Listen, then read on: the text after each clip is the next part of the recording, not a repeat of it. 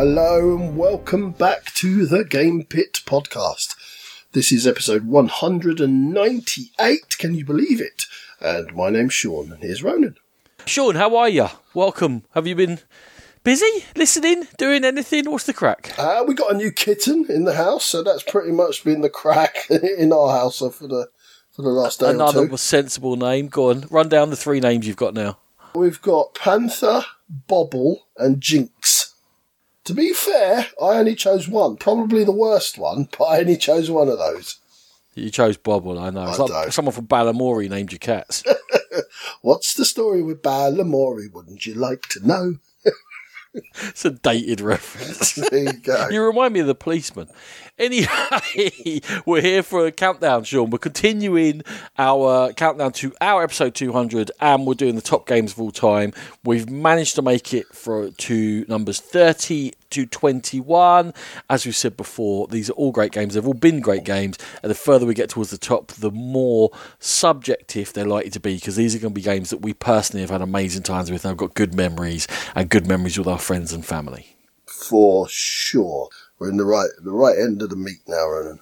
Don't know if that made any sense, but I'm saying it anyway. It didn't, and it horrified me. Okay. Speaking of good memories, there's a memory I shall retain from one of the earlier LobsterCon, Sean, of playing a particular game of Area Majority, in which I enraged one of my fellow contestants, mentioned a couple of times last episode, Martin Griffiths, to the point where he had to go for a walk on the beach with his wife to take a little time out. And it was the glorious game of 19th century politics in New York, and it's Tammany Hall. Tammany Hall is absolutely fantastic. It's mean, it's rough, it's about not cheating within the rules of the game, but playing dirty within politics and setting things up and housing certain populations within certain bits of the city, certain wards, as they used to do, and then getting that population on board to support your push towards becoming, well, the new boss Tweedy, the mayor of New York. It is about 90 minutes long. It's never had very good components, but it's always had absolutely amazing interactive gameplay. Everything you do affects everyone else. You got to be on your ball, and you've got to have thick skin to enjoy Tammany Hall, mate. Number 30. I have played Tammany Hall once. I like the different player powers that you get to play the round in. It's a really clever game, but it's one of those games where you are the centre of all evil, so everyone else playing it. Ronan, me or every player?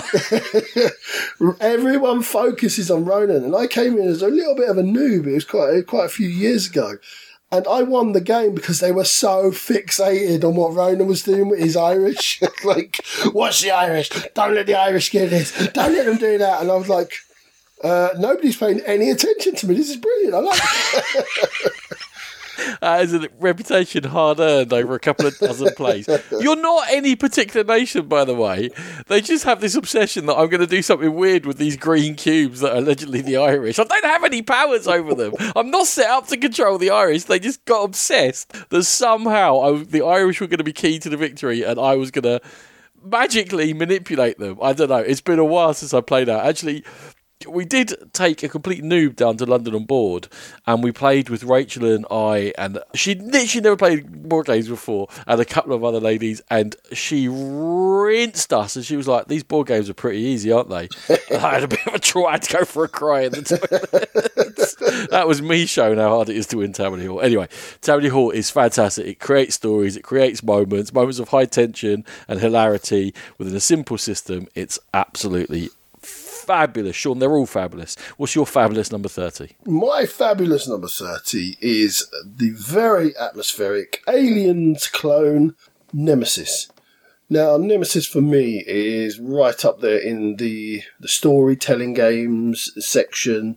And what this brings that a lot of games don't bring is that sense of dread, because you are crawling around these tunnels on this spaceship, and you're walking around, and at any point the aliens can, as they do in the films, jump out and attack you. You've also got your own agenda, so you're not quite sure what everybody else's agenda is, whether it matches up with yours, whether it's completely anti yours. And yes, it is one of those really fragile games that we talk about as well. But when it works really well. And as we've talked about in the past, Roland, I do forgive those types of games, and I remember the better times rather than the worst times. So Nemesis for me is a wonderful experience, and it's my number 30 game of all time. You asked me just before we started recording, because we're both going to LobsterCon down on the south coast at the end of April. You asked me if there are any games I want you to bring. Bring Nemesis for me. Okay. Do you want the old one or the new one? We'll do the old one. It's fine. I only played it a couple of times. We talked about it. We reviewed it. I remember it being like number 27. You saying there's no way it should be that high up. It should be 30, should it? It should be 30. That's exactly where it should be. Okay, that's fine. Massively overrated. It's now number 19. It says it's 5 years old on BGG. Do you reckon that was when it was kickstarted, or is it actually 5 years old? Is that true? It must be 5. Yeah, it must be 5, because they've had the second Kickstarter with the second version, and that's coming, and that must be a couple of years old now. So yeah, it must be. I'm so old. I would have this as a new game, honestly. I'm just losing the plot. Yeah, it's a game of potential for me that in my couple of plays didn't come through. Things went a bit wonky. But I'm holding out hope, Sean. Persuade me. I shall do my very best, sir. What's your number 29? Another story-creating game, which is probably most often played solo, in which you're exploring areas around you, laying out cards. Longer you play, the more cards there'll be in play, and you're in a weird Cthulhu Lovecraft-esque adventure on the undiscovered seventh continent. Yeah. This is definitely a Marmite game, and it does only work in certain circumstances. I don't think it works great with more than 2 or 3 players. Probably works best solo. I always say I don't play that many solo games, but Seventh Continent, about every 10 months, I'm going to guess, I get this hankering, and then I spend a few hours just playing Seventh Continent and exploring and really enjoying myself because of the logic within the world in which you're in which you start doing things. You don't always see that what you're doing is a good decision or a bad decision, but when it rolls out, usually, apart from there is sort of a dead end thing in the original quest, but usually it's pretty obvious that I've just followed a leopard for 3 days through a jungle, and then when I found it, it beat me up because I'm a person and it's a leopard. What was I thinking it was going to do? And you do kind of have to think your way through things. There are surprises, there's creepiness. The more expansions that you add to it, the more unpredictable things can be, and you can get these wacky plants that go around the place, or you end up flying around the place. There's lots that can go on in Seventh Continent. I'm still waiting on Seventh Citadel. It's taking forever. It reassures me that I think that they're really working over to make sure it's going to work very well, and they've learned some of the lessons from Seventh Continent. It's my 29th best ever. It is going to be a Marmite game, but I love it. I really like it, but I haven't quite fallen in love with it yet. And there's a couple of things that I definitely know are the reasons behind that are when you die, just having to replod the same steps again because you know vaguely what way to go and you know where you made the mistake. So okay, I'll go left instead of right. And that's a simplification of it, but also the much lauded save system. I didn't really work for me because you just, when you put the cards back out again, you're just starting from the card you were on almost, and you kind of don't have the memory of the history from where you came from, and that kind of felt a bit weird to me. But I really do like it. I'm sounding like I really don't like it. I like it a lot. I just haven't got it to the table. Yeah, I don't retread my steps. Let's not have any of that nonsense. Let's take the worst bits out of it. Just play it as you enjoy it. Let's not do any of that crap. Okay, my number 29 is an old favourite, and it's something that has fallen a little bit over the years because I just don't seem to get it to the table that much anymore, and it's Keyflower. It's the game in which you are building up your workers, but they're not your workers, because when you put them down, somebody else can hoover them up, and different colour workers are going to lead to getting different actions or getting different tiles, depending on, it's almost like a bidding system in the middle, very clever. You're building your own tableau, something I always really enjoy, and I have long been a fan and a lauder of Keyflower, and I won't talk about it much more because we've talked about it so much in the past. How do you laud it? How does one become a lauder? You stand in the middle of the room and say, Keyflower's very good. I'm going to make you do that.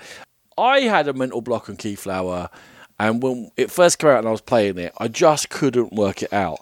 Funnily enough, some of the later installations within the series, like Keyflower stuff that worked on the ideas within Keyflower that were less complicated, have allowed me to now think that I'd appreciate Keyflower a lot more. And it's something that I would love to start playing again. I already rate it highly. It's not in my top games, but I think it might be because I had some mental block and I think I might have got over it, Sean. So another one that I need to get back to the table. Cool. Let's go in the bag for Lobstercon then. We're never going to play them all. No, we're not. You and I, just the two of us, 6 hours, having a couple of beers and playing only a 2-player game. What game do you think I'd choose? I'm hoping that my mind to your mind, you'll get my number 28. It is only a 2-player game. No more people can play it. Well, it can be played by more. We've played it with more. Nah, my mind's gone blank. I'm going to kick myself when you tell me, but go on then. A little bit of Mythic. Ah, of course. You suck. I do suck. My son was actually talking to me about this today because his topic at school is Greek mythology. He was like, what's that game we have that's really fun? And I'll tell him about Mythic Battles. He said, we need to play that again, Dad. It's such a good game. It really is. We need to play it again, Sean. You play it with James first. He's in trouble. Mythic Battles Pantheon is a huge Kickstarter of a game, and I think people look at it and think that it might be nonsense, but it's absolutely an incredibly fun system that somehow works with all the variety within it. And you're having different gods, different monsters, different heroes, different sort of throwaway troops that will kill, die, and come back again. You're fighting in order to capture these very rare resources across the board or to eliminate each other. It's a card-driven system. It's actually very simple to play. To play well takes a bit more of a challenge, not something I've ever got to. We both own tons of content for it. We're waiting for Mythic Battles Ragnarok. It is an incredible game. And when Sean and I retire, I'm going to insist on there being a Mythic Battles Day every week because it's just absolutely glorious. And it's just an example of the fact that we're both too busy. But when life calms down, whenever we get to that age, we're going to be playing this a lot. I love Mythic Battles Pantheon, my number 28. It is an absolutely fantastic game, but I am genuinely shocked that it's not a top 10 for you. I had it in your top 10 all day long. Honestly, I haven't played it enough. Like, I've maybe played it 8 times. I know it's one that Rachel doesn't really get on with, so you struggle to get it to the table. There's something about Greek fighting games she doesn't like, and I don't know what it is. I don't want to delve too deep. Maybe it's her Achilles heel. That was actually pretty good. I quite like that. Okay, carry on. Right, my number 28 is another one that's kind of fallen from the top 20 because of lack of plays. It's Star Trek Fleet Captains. And I was listening to yourself and Adam, the beautiful Adam, talking about Star Trek Ascendancy, and some of the things you were saying, the factions all make sense and things like that. That's what I feel about Star Trek Fleet Captains. The factions all do what they're supposed to do, and they're quite interesting for it. Big, massive stack of cards, all doing different things. The Federation all being nice and exploring and getting on with everyone, and the Klingons are just smashing the crap out of everyone. Fleet Captains, as I said, you've got all the familiar characters coming in, you've got all the familiar actions, you've got all the familiarity. I'll get there. No, I won't even bother. People know what the word's supposed to be, so just imagine it in your own head. Sure. Of Star Trek. So this, for me, is Star Trek in a box, and it's the closest game to that feeling of Star Trek for me. So it was in my head, obviously, when I was going through Ascendancy, and I knew you'd have some comments to make about the two of them. Fleet Captains is one of those that can be amazing and can be pretty bad, and needs to be played in a certain way, and random things can happen. It does feel like a half a series of original Star Trek. And that's the best thing that it achieves. And you really don't know what's going to happen. And you have got your own way of doing it. As you know, it took forever, but a 6-player team game of this is one of the best gaming experiences I ever had. It was hilarious. It doesn't always deliver Fleet Captains, which is why it just keeps it off the very, very top echelon. But I completely understand the choice. And it is a lot of fun. And probably superior to Ascendancy for me. Ah, okay, cool. And I too am a Deep Space Nine fan, just to chime in. You and Adam both said you were. you're the man who lent me the entire series on DVDs when I dislocated my hip and was stuck in bed for several months when I watched it through twice. So thank you for that. It was a long time ago.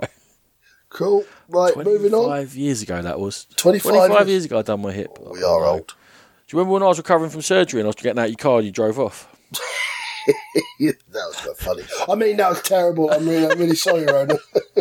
Yeah, you literally drove halfway out your car. You just started driving and then laughed at me. I hate you.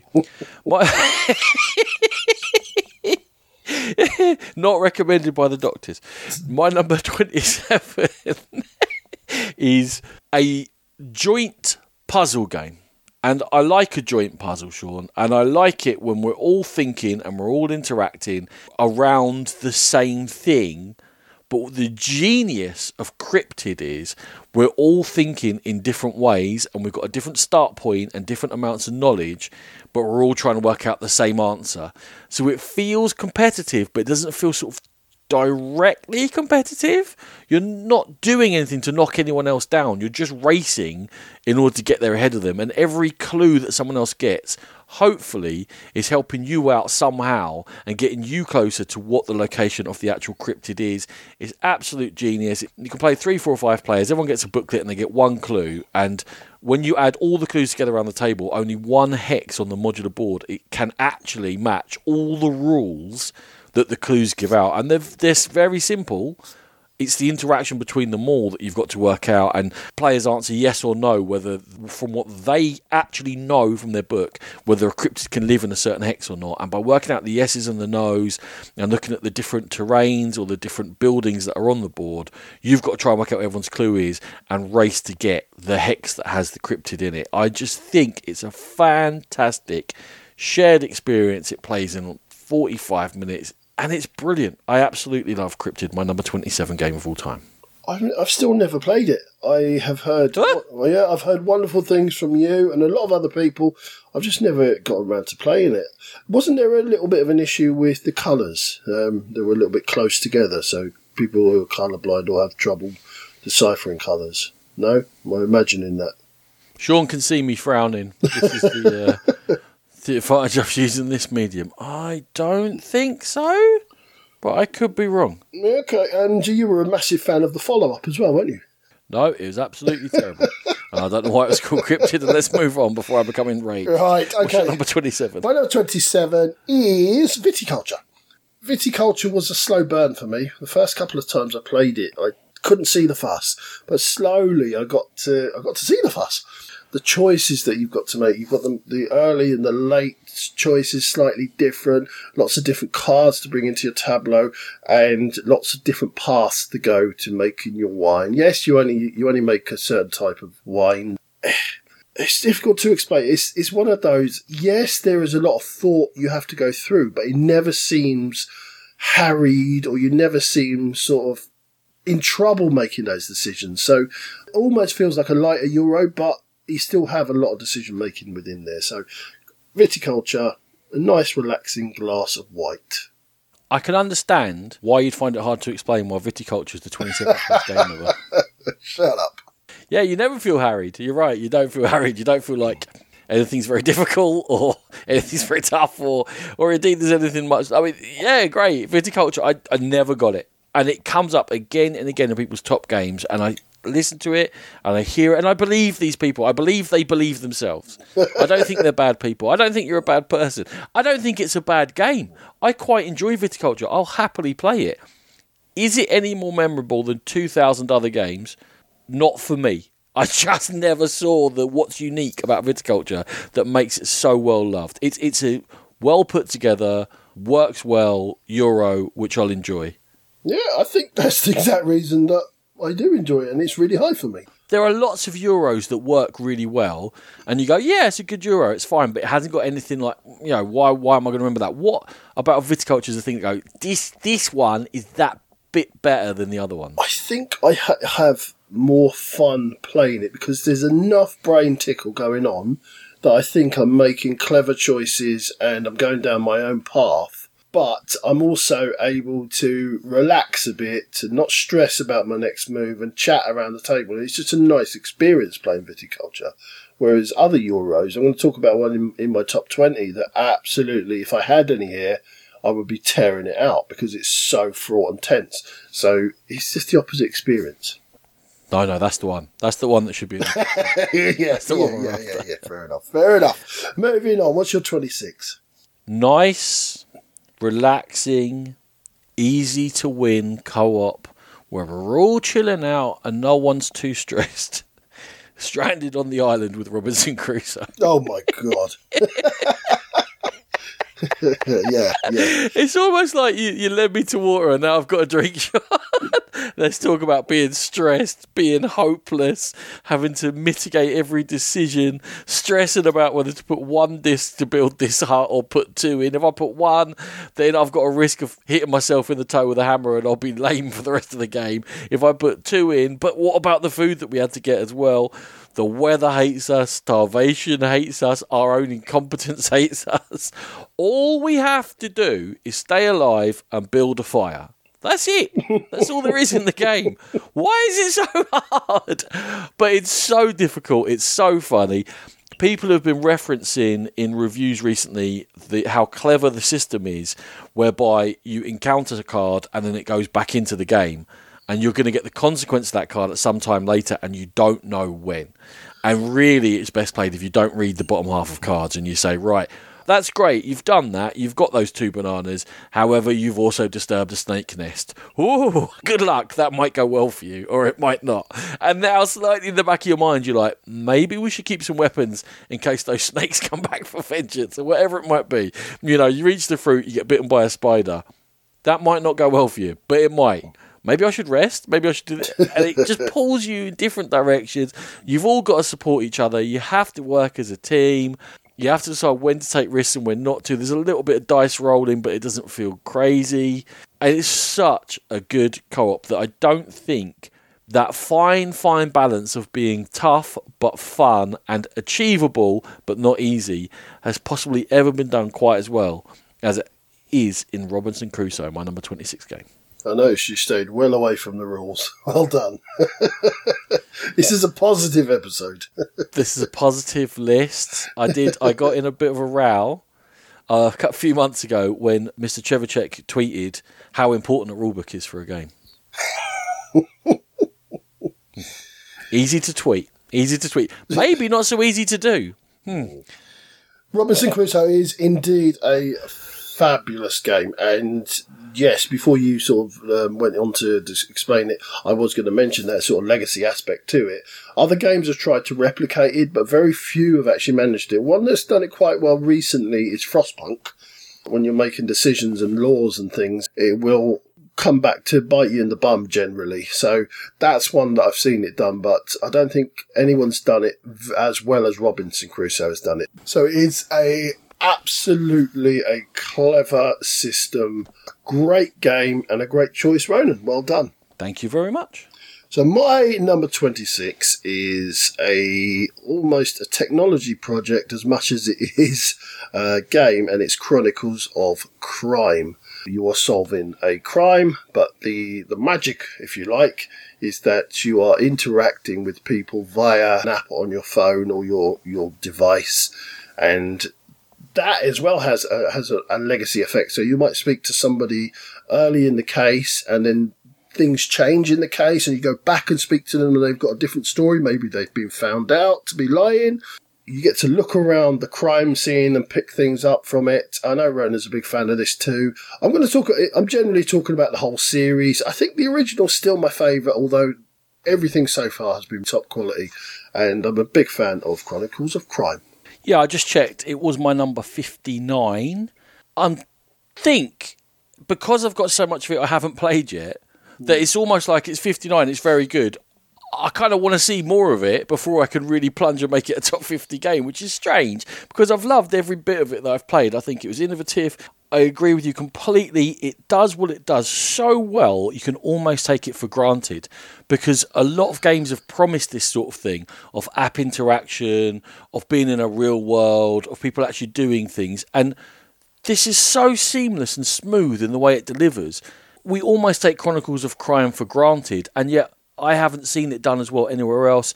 Super excited for Dark Quarters coming out, in which there's a blend between themselves and other games makers. It's the Detective City of Angels people and them have come together to make it, and I love both those games. I've had loads of fun with both of them, so I'm so excited for that. You wouldn't believe it. Very strong choice, Sean, and in 5 years' time, whatever we decide to do this again, I think Chronicles of Crime may even climb, because there are so much good about it that I can't see it going anywhere anytime soon. Lovely. You're number 25 of all time, Ronan. Okay. I'm 6-year-old Caitlin, Sean, and you've come over for a visit. What am I going to make you play? You're going to make me play Dixit. Yes, I am. Number 25 game of all time. Dixit was a revelation. It was something truly original in combining the visual artwork, the unusual stuff, the interpretation of art into a game, an idea that was built upon with the likes of Detective Club and Mysterium and many other games since. It did something completely new. Sometimes when something comes along that does something completely new and then it's built upon, that can be great, but the cleanliness of the original and the impact of the original and the fun you have with the original can stick with you. We'll always go back and talk about Dominion for that sort of thing. I think people almost seem to be rediscovering Dominion now after going around the houses on many, many styles of deck building.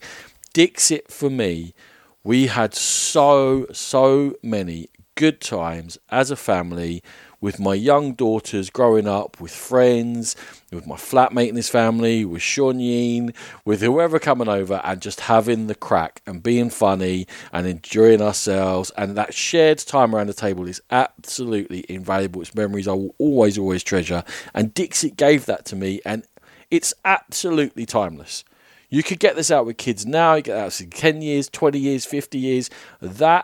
Here's a piece of art, have a think about it, what does it mean, will last forever. So I truly think Dixit is an evergreen, amazing title, and it's my number 25.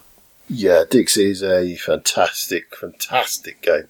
When I did used to come around and play with you guys, I enjoyed it as a game, and it was lovely seeing your kids, the way their imaginations would flourish, playing it and looking at the cards and the stories. And then it was almost had a new spring of life when I got kids later. And I could see James's imagination flourish. And it's such a good, almost like a tool for getting them to think creatively about things. It's a wonderful product. It's not just a game. I think it's just a wonderful product.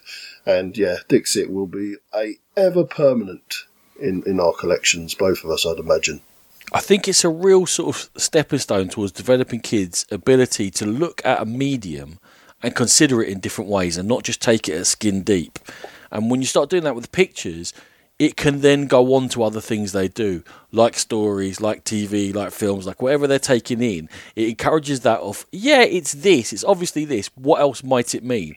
And look, I don't mean we're creating 10,000 words of criticism about the influences behind a painting, but it just is a gentle, fun nudge in that direction of, here's a different way of thinking about things. And like you say, a very positive thing, I think, for children. I certainly found it with my children to be. Yeah, so, for sure. Your number 25. My number 25 is Terraforming Mars. I'm pretty sure I'm on safe ground with you, Ronan. Terraforming Mars is just a clever game. As we've seen from other people playing it, you can come in fresh and play it and get a load of enjoyment, but as it goes on, there's such a variety in the cards and such a lot of cards that we've seen people who've been playing it hundreds of times still getting that enjoyment because they are now reading the cards and almost sort of reading the table around them. And it's just a wonderful race experience. I don't always like race games, and this one is kind of a race to the finish, and you're racing to put things down in the time frame that the game's giving you. Play it with the draft variant. I think that makes it a lot more fair for everyone around. But yeah, Terraforming Mars, great game. I'm getting a thumbs up for the draft variant from Ronan. 100%. Please carry on pushing that. I may as well talk about it now because it's my number 23, Sean. Just roll that one in. Why not? As good as damn it, we got it at the same place. When talked about Castles of Burgundy last time around, about that sort of mental health time being Rachel took to play some older games. Terraforming Mars came out. We are dozens of plays into it, and it was still fantastic. And not only is it interesting what I'm trying to do, I'm watching what she's doing, and I'm going, oh yeah, that's clever. Oh yeah, you've done that. How did you manage to do that? And the racing for the milestones and unlocking which achievements, and oh, hold on, we're pretty close on 3 of these. Which one we're going to unlock? And we had so much fun with it, and we've got that familiarity with it. It seems to be the favourite game for people to say, oh, it's a killer. It's a whatever killer. No, you don't have to kill Terraforming Mars. There's been nothing quite like it. There are aspects of it in which you're comboing cards for different powers. There are aspects of it within the board play. I can see some similarities in Ark Nova. I don't think they're that similar at all, to be honest with you, in terms of how you play them. It's superficial, but then, you know, Ark Nova's superficial. Yeah, I never got on with that. Was on your list, wasn't it? The comments that Ark Nova was a Terraforming Mars killer. No. Why would you not just play, if you really like Ark Nova, why would you not just play 2 great games? Why would you say, right, I'm never playing that again? No. Only one can exist, Sean. I like Dixit. I have to burn Mysterium. That's it's like the Highlander of gaming. There can be only one. And when we play it, it's like the drunk Jewel out of Highlander. So, yeah, absolutely glorious game. I don't even mind the artwork and all the other things people say are wrong with it, or the not indented boards, whatever. I really don't care about any of that stuff. I just think it's great. And thank you for my 3D bits. I'm still greatly enjoying them. Really? I reckon just do your 24 and then we'll leave it up in a second or 2. Yeah, fair enough. Do you want me to do my 24? Yeah, and then you'll see that it will work out. Okay. Go. My 24 then is another game. I said Star Trek Fleet Captains was the game that made me think of Star Trek. And the game that makes me think of Star Wars is Star Wars Rebellion. Pretty much Star Wars in a box. It is a big, sprawling, epic fight between the dark and the light side, and you can play it with teams, which I've done a London and board, and it's still it was a 5-hour game, and I enjoyed every second of it. It was brilliant. People were going off to the bar talking about their tactics because they didn't want us to hear them, and we were doing likewise, and just such a good game. Star Wars in the box. Star Wars Rebellion. I nearly said Star Trek Rebellion. Star Wars Rebellion. Fantastic effort. This is the Damocles sword hanging over my top 100 that I just couldn't put in. I've loved it, but I've only played it twice. So I just couldn't put it in there. I absolutely keep looking at it going, I've got to play that more. And I just haven't. So, fantastic choice. I just need to get my life sorted out and get the game played. That's it. Simple as that. I really think it's great. I've had the expansion in my Save for Later on Amazon forever because everyone says it helps it out so much. But I'm not playing the base game, so I can't justify buying the expansion. But I think that's going to happen quite soon, just because I'm an idiot. Okay, so you're 24, Ronan. My 24 is another game I think that can be taken for granted because of how ubiquitous it's become, because of the sort of franchise of games it's spawned, because people see it everywhere. I think it's easy for people to become cynical about how good an abstract drafting game Azul actually is. That it works with 2, 3 and 4 players. It's quick to set up. It's hugely interactive. You can play it gently. You can play it incredibly meanly. Paul Arnail's been mentioned a few times on the podcast recently. Him off the library public service announcement. They were playing it adjacent to us a few days ago, and he took, I think, something like 9 tiles on his last take, and he couldn't place any of them. They were all went in his junk. And it was set up by the other players, and obviously they were playing the game of chicken, and he was the one that got it. And everyone was laughing, and you could see it coming. It's up to you whether you mitigate that risk or not. I go, do you know what? I can't take that 9. I need to take 3 now and sort of spread this out a bit, or just go for it. And there is other ways of playing it in which you're just chilled and you're not being mean to each other and you're not counting all the tiles, you're just letting it roll around. But it works both ways. Another absolute evergreen. I think actually the sequels have been quite interesting, but none of them as fantastically pure as Azul is, and as flexible and as smooth, and just a great half an hour of game. Azul, my number 24. Yes, I'm a fan of Azul, Ronan. It is one of the two games I think of. When you kind of think about these abstract puzzle games, I always think of Azul and Sagrada. Yes, I slightly favour Sagrada, but Azul is something I will never turn down a game of. It's a really good game. It's just not my type of game, but for me to actually enjoy it, so it shows you how good it is. So, good shout. Azul, not as good as your 92 game in the world. Not quite. I looked it up. You know my 23, it's Terraforming Mars. What's yours? I know. My 23 is a game from Mr. Lacerda. It's not my favourite Lacerda game. Oh, so it's going to be Lisboa. It is Lisboa, correct. Lisboa is the game where he famously said, but there's only 3 choices. How can it be so hard? Yes, because there's like 97 choices off those 3 choices. Mr. Lacerda. I like the simple choices to begin with. That sort of cascade into more difficult choices, and you're building up and you're re-beautifying the city of Lisboa after flood and fire damage. And yeah, it's Lacerda. I kind of grok his games.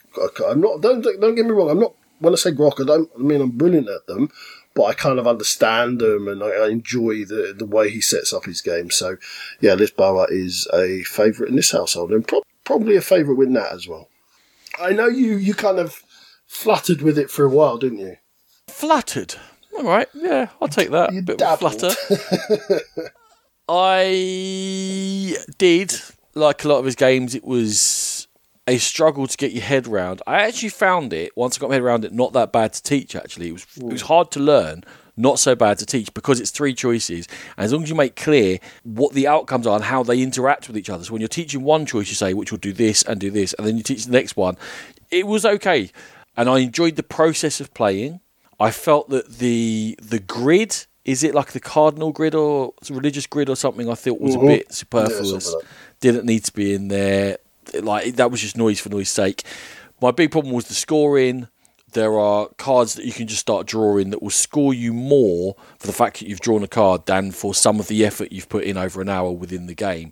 And that wonk of scoring meant that while I enjoyed the process, I wasn't loving the outcome, meaning it became a good game for me, but as an overall package, not a top game for me. But I can see why you would enjoy it. It's probably about 2 or 3 years now since I took on a Lacerda. I feel ready, Sean, to take on the next one. One that, who knows if it's higher rated than Lisboa or not, on Mars, that we're going to hear from you probably next episode. I'm just going to... Is it top 10? I'm going to say yes. But who knows? Maybe not. Cool. Right.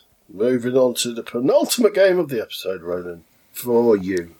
If you say to me, Ronan, do you like a word game? I'll say, no, I don't like a word game, Sean. I don't love an awful amount of them. I played Wordle for a couple of months. It was good fun. Don't get me wrong. Crosswordle and Octurdle and all the rest of it.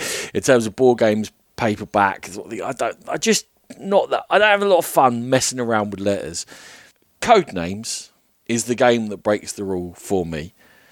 A fantastic shared time around a table, which again, much kind of like Azul, can be played at that level of fun, party-ish game where we're doing clues that are 2s or 3s or even 1s, and we're having the crack and we're just trying to have a good time. Or can be played at that intense level where, like I always do, every clue I give is a 5, and I don't care how obtuse the links are, as long as I don't link to other words that are there. Hopefully you can make the link with me, and I don't care if you get it wrong or not, because it's all just good fun and a good time, and it can be like really intense. Now the problem is, I understand it, that people hate being the clue giver, and the game can slow down when the clue givers are left with a real difficult choice of words.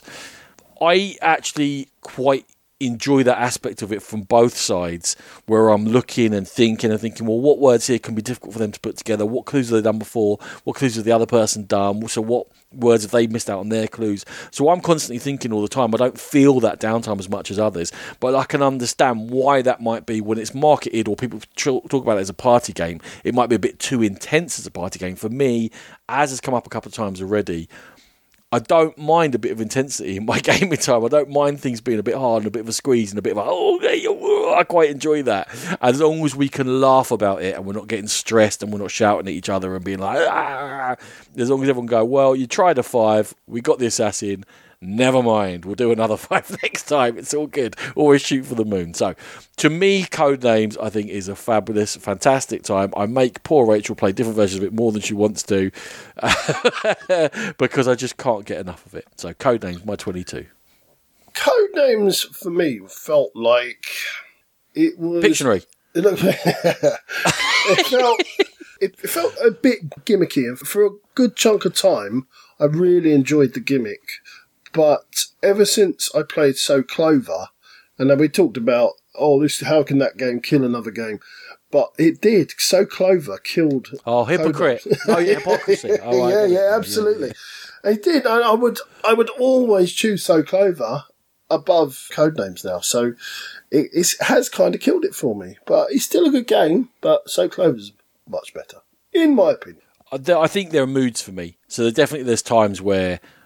let's play So Clover, we can chill out. And not that it's a completely chill game, you're having to think, but then there are times where I'm a bit more high energy. I'm a bit like, let's get Codenames. Let's start sweating blood and really like trying to put together Cotton Wool and Panther and Mountain. Come on, let's do this. Yeah, I get what you're saying. I understand it. And again, this always comes up between us, the duality of how much intensity you want in your games. Well, you're a nutter. You like Lacerda games, but Codenames is too intense. You're just a nutter. Okay. My number 22 is a game that if I had played it more, and if I was playing it more, I think it's in contention for my number 1, Ronan. I have not explored the game enough. So what I have seen, I've really, really enjoyed, and I've played it maybe 4 times ever, and not for a long time. So that's how good it is to be my number 22. It's Gloomhaven. I thought that Gloomhaven was so clever, with just brilliance running through it. But I put it aside, making the insert to contain all the pieces. Never really got that built. It's still half built. And it was just in my mind that, all right, we're gonna set some time aside and we're just gonna hit this for 2 weeks in a row. We're gonna play it every day. And of course, life with 2 kids and 3 cats now and multiple trips to the hospital this week with various issues with children banging heads and stuff. You just don't get around to it. So it's another one of those ones for retirement, Ronan.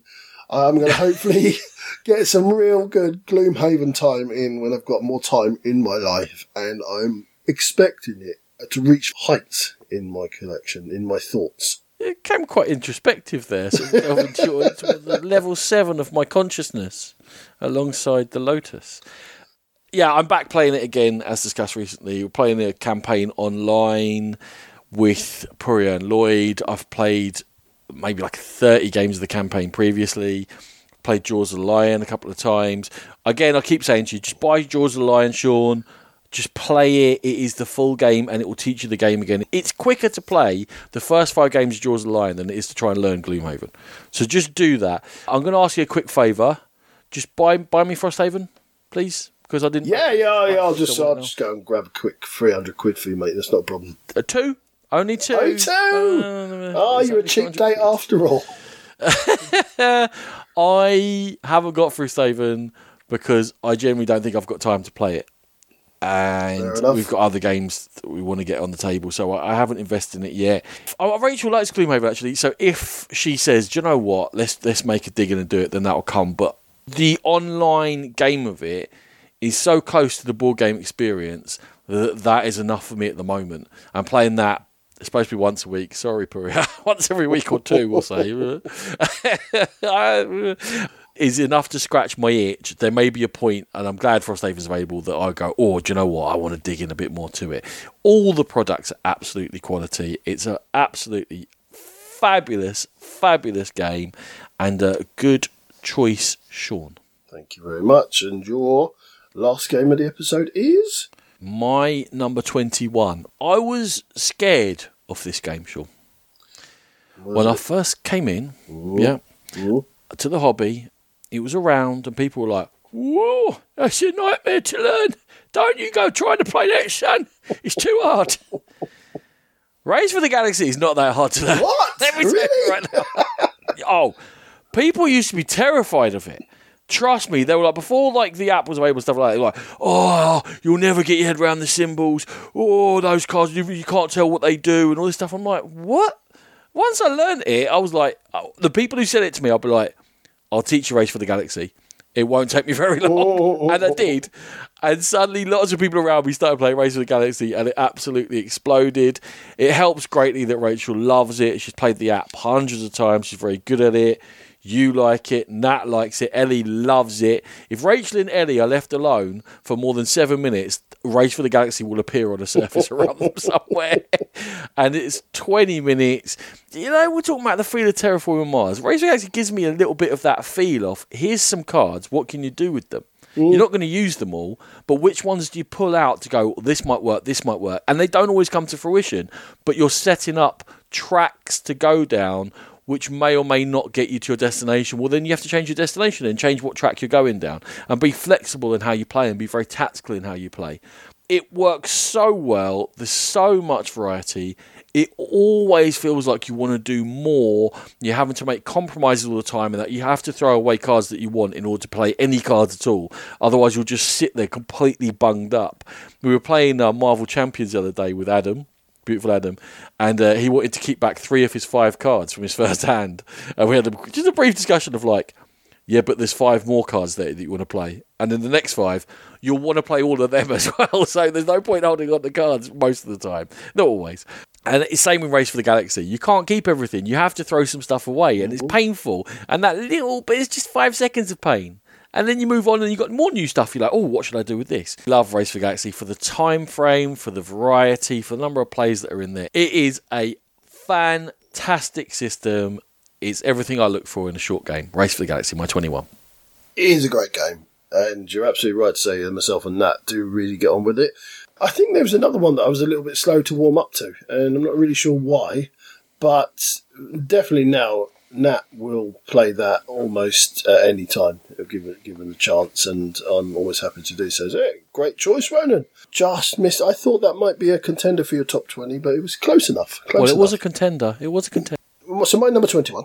I think it's my third Feld so far. Ooh.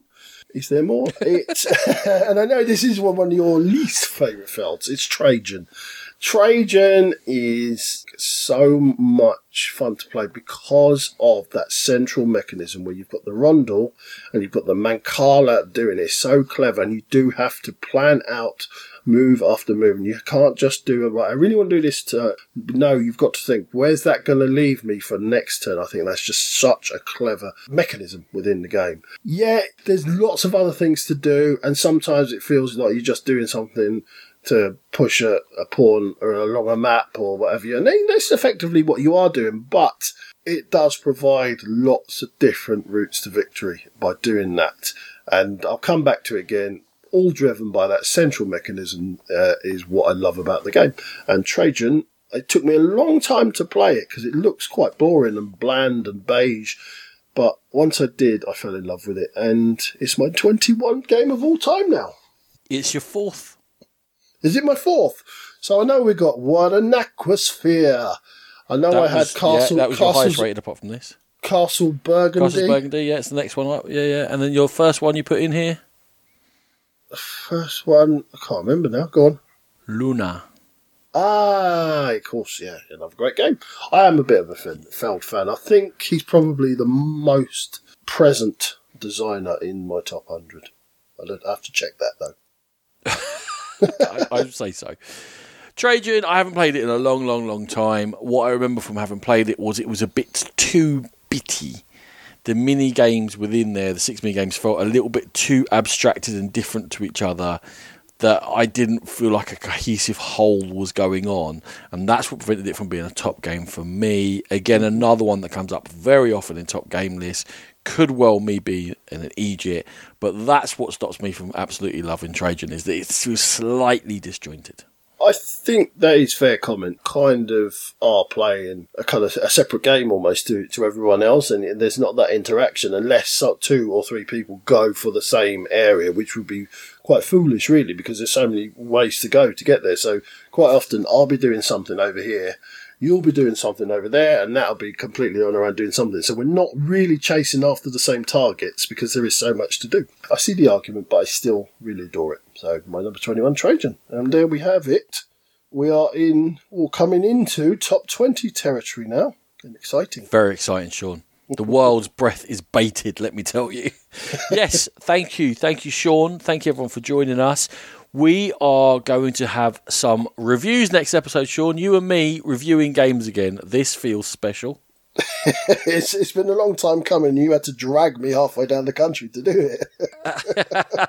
And then, hopefully for 200, we're going to run down our 20 to number ones. So thank you for joining us all the way down on this, and we're nearly there. Everyone, Sean, see us out. Firstly, thank you, Ronan.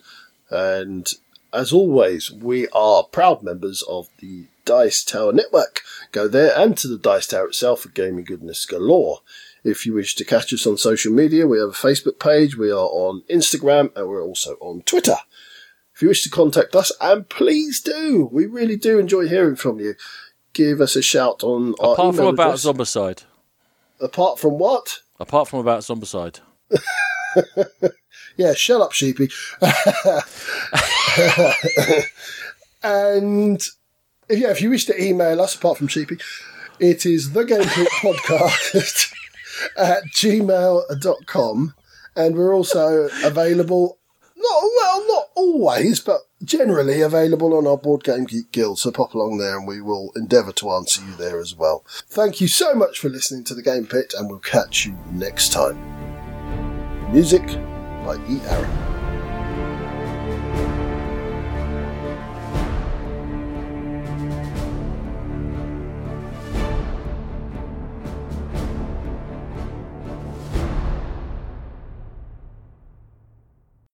Bye, bye, bye, bye, bye, bye.